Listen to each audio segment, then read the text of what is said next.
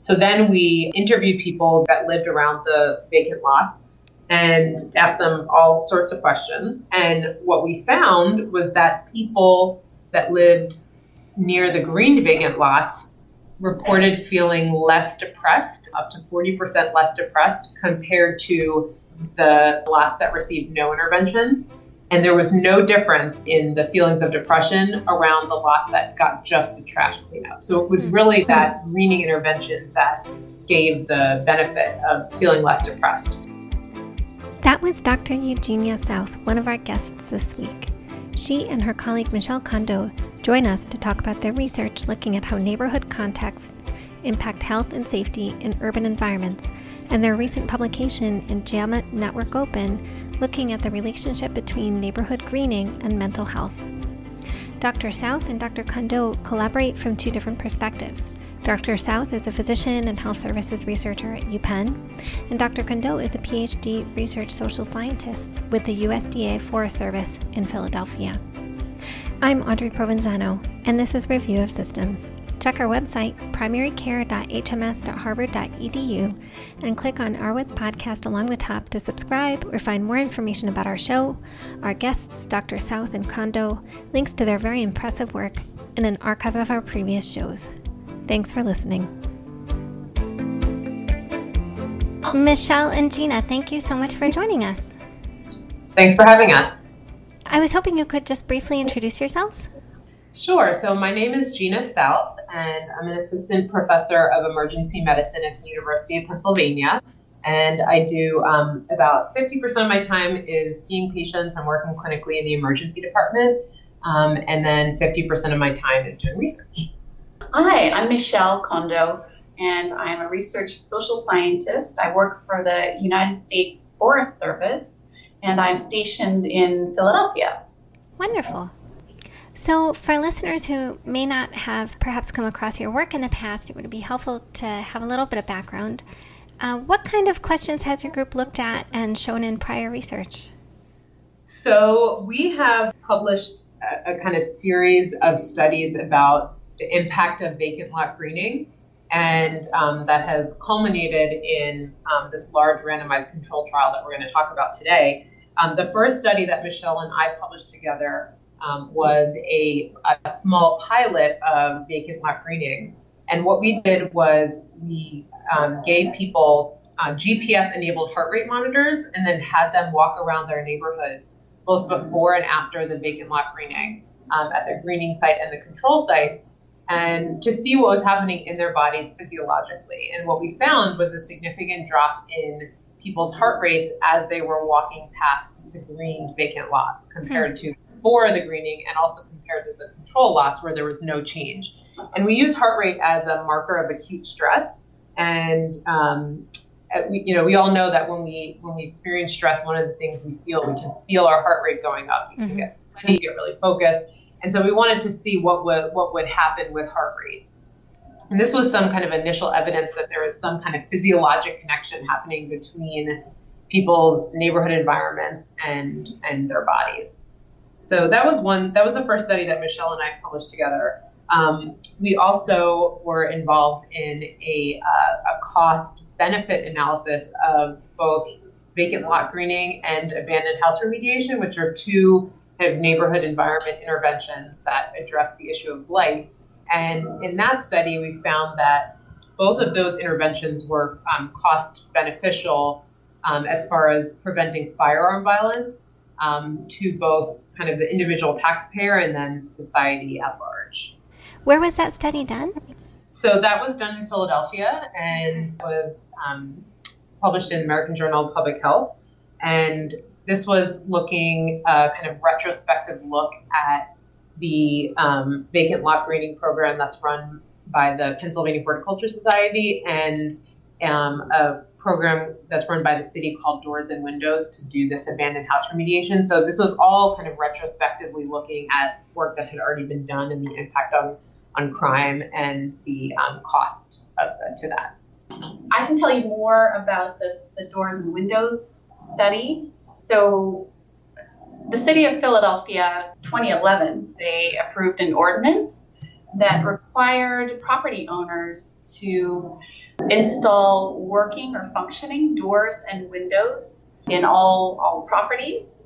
And so we had there is basically an intervention or a natural experiment occurring across the city where hundreds of vacant buildings were being improved.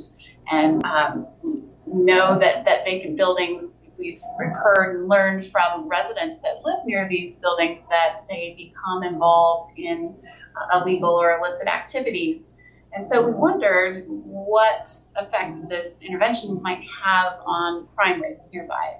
So we treated it as a natural experiment, and we looked at crime rates near these vacant abandoned buildings that had been remediated, and we compared those crime rates to those near vacant lots or vacant buildings that were not. They're just left vacant over time. So we looked at changes. And again, so we found that total or all crimes in general decreased over time around these remediated buildings, and as well as assaults, including gun assaults. And so some pretty strong evidence there that the city's ordinance, which was really targeted at remediating blight, was having a public health effect. So I also want to talk about we conducted a first ever, as far as we know, case control and case crossover study of the relationship between urban tree canopy, so tree canopy cover, and risk of assault. So we recruited hundreds of people from emergency rooms in 2 hospitals in Philadelphia, as well as some what we call community controls, or people that were very similar demographically and lived in similar neighborhoods but had not been victims of assault.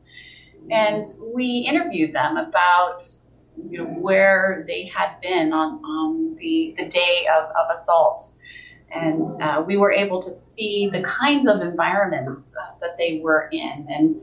And then we could see, whether and if those environmental characteristics, and we were looking mostly at the tree canopy cover, whether or not there were trees present within the environment at the time of assault and up to 30 minutes previous.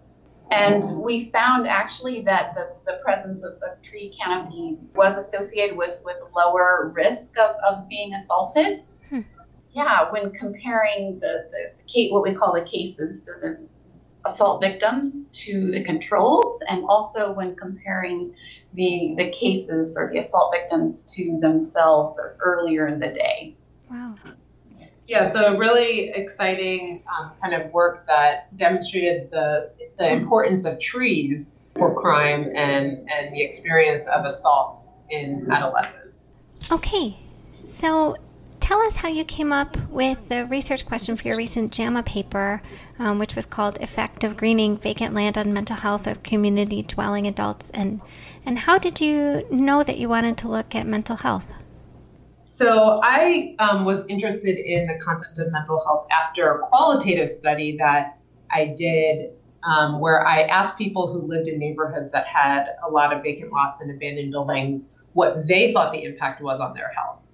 And what people, we conducted 50 qualitative interviews, and what people said fell into 2 major buckets. So one was that people felt it had an impact on the overall well-being of the community, and particularly the social ties between neighbors, that people felt like if they lived on a block with a lot of vacant lots or abandoned buildings, then it actually fractured ties between neighbors. So it had an impact on community well-being. The second big bucket of what people said was that it had an impact on their mental health, that they felt stigmatized, that they experienced feelings of depression and anxiety because of these vacant spaces, and then also felt fear because of the illicit activity that people knew was happening in these spaces. So that kind of gave me an interest in this question of the neighborhood environment and mental health, and what can we do to improve the neighborhood environment that could potentially have an impact on mental health. tell us a little bit about the methods. You mentioned that it was an RCT. I was wondering, how was it funded? Because you did some, pretty significant work in the community in terms of greening and rehabilitating areas of the city. So was it done in partnership with the municipal government? And could you tell us a little bit about the different arms of the study? Yeah, so this study was an NIH-funded study, and the PI of the study was Dr. Charles Branis, who, as Michelle mentioned earlier, he was the person who actually brought us together in the first place all these years ago. So he was the PI of this study, funded by the NIH, and we partnered with the Pennsylvania Horticulture Society, or PHS, it's actually the oldest horticulture society in the country, and they are the ones that pioneered this vacant lot greening intervention, and had been doing it for quite a while before our team kind of partnered with them to study it. Through them, we also partnered with the city of Philadelphia because a lot of this land is privately owned, and so we needed to have a way to be able to actually go onto the land and do these interventions. And then as far as why we did 3 arms instead of 2, so the 3 arms of the trial were the full vacant lot greening intervention, which I should just describe for you. So that involves clearing the land, planting new grass and new trees, and a simple wooden post and rail fence around the perimeter that does have an opening. Mm-hmm. And then every 2 weeks there's maintenance. So people go back to mow the land and remove trash. So that was one arm. The second arm was a trash cleanup arm. So in that arm was essentially the maintenance. So every 2 weeks, people would go to pick up any trash that was on the lot, and a limited mowing where possible. And the third arm was a control arm that had no intervention.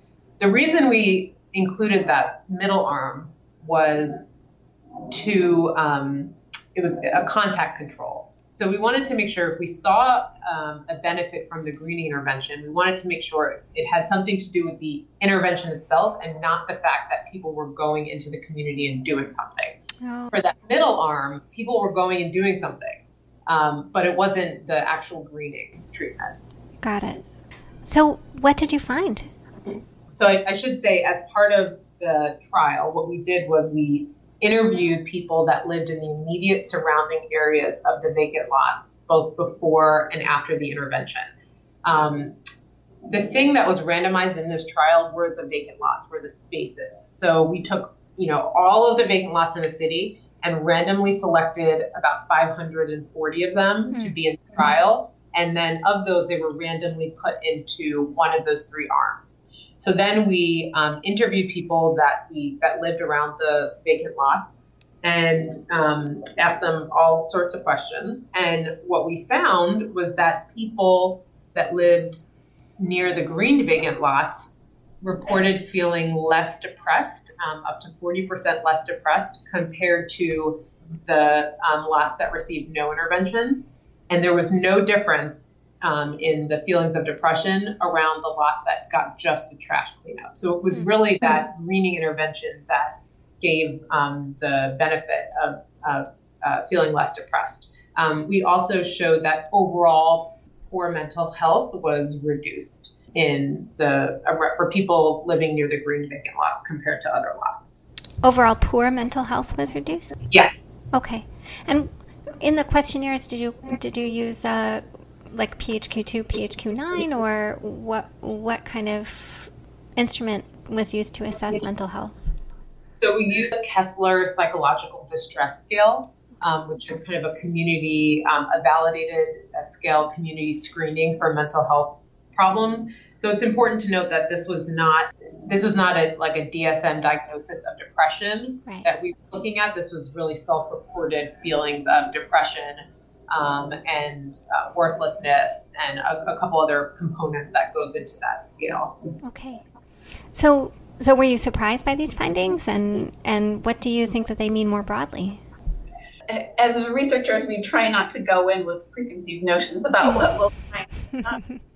But no, I think that these findings made sense to us just based on, again, what Gina heard from residents in her previous study and what we've heard from residents just in interacting with communities when we go and do work in communities that neglected spaces make people also feel neglected, and that improving them can help people feel better about themselves and about their control over their lives and their community. So we think that it makes a lot of sense. I think the other important thing is just the concept of green space and the role that well-maintained, clean, accessible green space can have on health. One of the things we don't know is how people use these spaces. So we don't know if people actually went into them or how often they pass them. But there's actually a growing body of literature showing the health benefits of green space. And so I think the green space part of this is an important thing to remember and to highlight about the intervention. Okay. And what were the limitations of the study? The study took place in Philadelphia, which is a large urban environment and a particular kind of city. This Philadelphia is what we would call a post-manufacturing city, kind of part of the Rust Belt. There are other cities similar to Philadelphia, like Baltimore and Detroit, Cleveland, maybe New Haven. So I think the results can be generalized to a certain type of city, but not to everywhere. And so I think part of what we need is further work to look at cities that have a different type of physical makeup than Philadelphia and see if these type of interventions would work. I think the other, another limitation is that this is self-reported feelings of depression and mental health, but not, as I mentioned, actual DSM diagnosis. So we don't know if this intervention would have an impact on the actual diagnosis of depression. But that's something also to kind of further look at. And what are your outstanding questions? What do you want to ask next? Well, we would like to address some of those limitations. So, for example, we want to know how and if and whether people are using these sites after they have been cleaned and greened, and if so, how are they using them? So we might use some video monitoring, we might use some GPS tracking. And then we also want to know, what if we slightly altered the design of the clean and green? What if we also added a path and or some other vegetation or landscaping? What if we added a bench? And of course, important to keep the costs down so that the program is still scalable and something that can be implemented reasonably and cost efficiently across the entire city. But we want to know, are there any sort of low-cost additions that we could make that could make a difference in terms of public health and people's use of these spaces? And then we wonder if there are some person-based interventions that we could do to help increase the use and therefore the public health effects of these interventions. So could we offer some sort of incentive to people to spend more time to use these spaces? We also want to know, does vacant lot abatement and community greening in general have a different effect on women than on men, or for young versus old? So thinking about different population groups. And for listeners who work in urban areas without much green space, who are interested in maybe trying to collaborate with community groups or municipal government to increase green space, do you have any advice or words of wisdom for them? Yeah, so I think that is a great goal for people to have. I would definitely recommend looking at the Pennsylvania Horticulture Society website because they, again, have really pioneered this intervention and are experts at going into communities, partnering with communities to do this vacant lot greening. They also have a tree tender program and community gardens program, and they're very open to working with people in other cities to share how they do this and share what the model is. So I think that's a great place to start. And the other thing I would say is wherever people live, to find groups, community groups, nonprofits, and areas of city government that are already interested in green space and doing green space work to partner with them. I think the cities are increasingly recognizing the importance of green space and public space, public land. And so this is really a great time to join that kind of movement and get involved in those things for people who are interested in that. Gina South and Michelle Kondo, thank you so much for joining us. Thanks for having us. Thank you.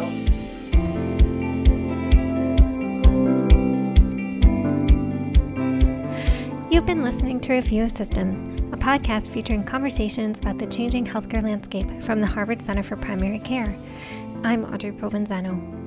Check our website, primarycare.hms.harvard.edu, and click on ROS Podcast along the top to find more information about the show, links to subscribe, and an archive of our previous shows. You can also find links to more information about our guests, Dr. South and Kondo, and a link to their paper. If you enjoy the show, please rate, review, and subscribe wherever you listen. It helps others find the show and share us on social media and with your friends. We'd love to hear feedback and suggestions. You can tweet us at ROS Podcast or at HMS Primary Care, or tweet at me at Audrey MDMPH, or you can email me at contact@rospod.org. Thanks for listening.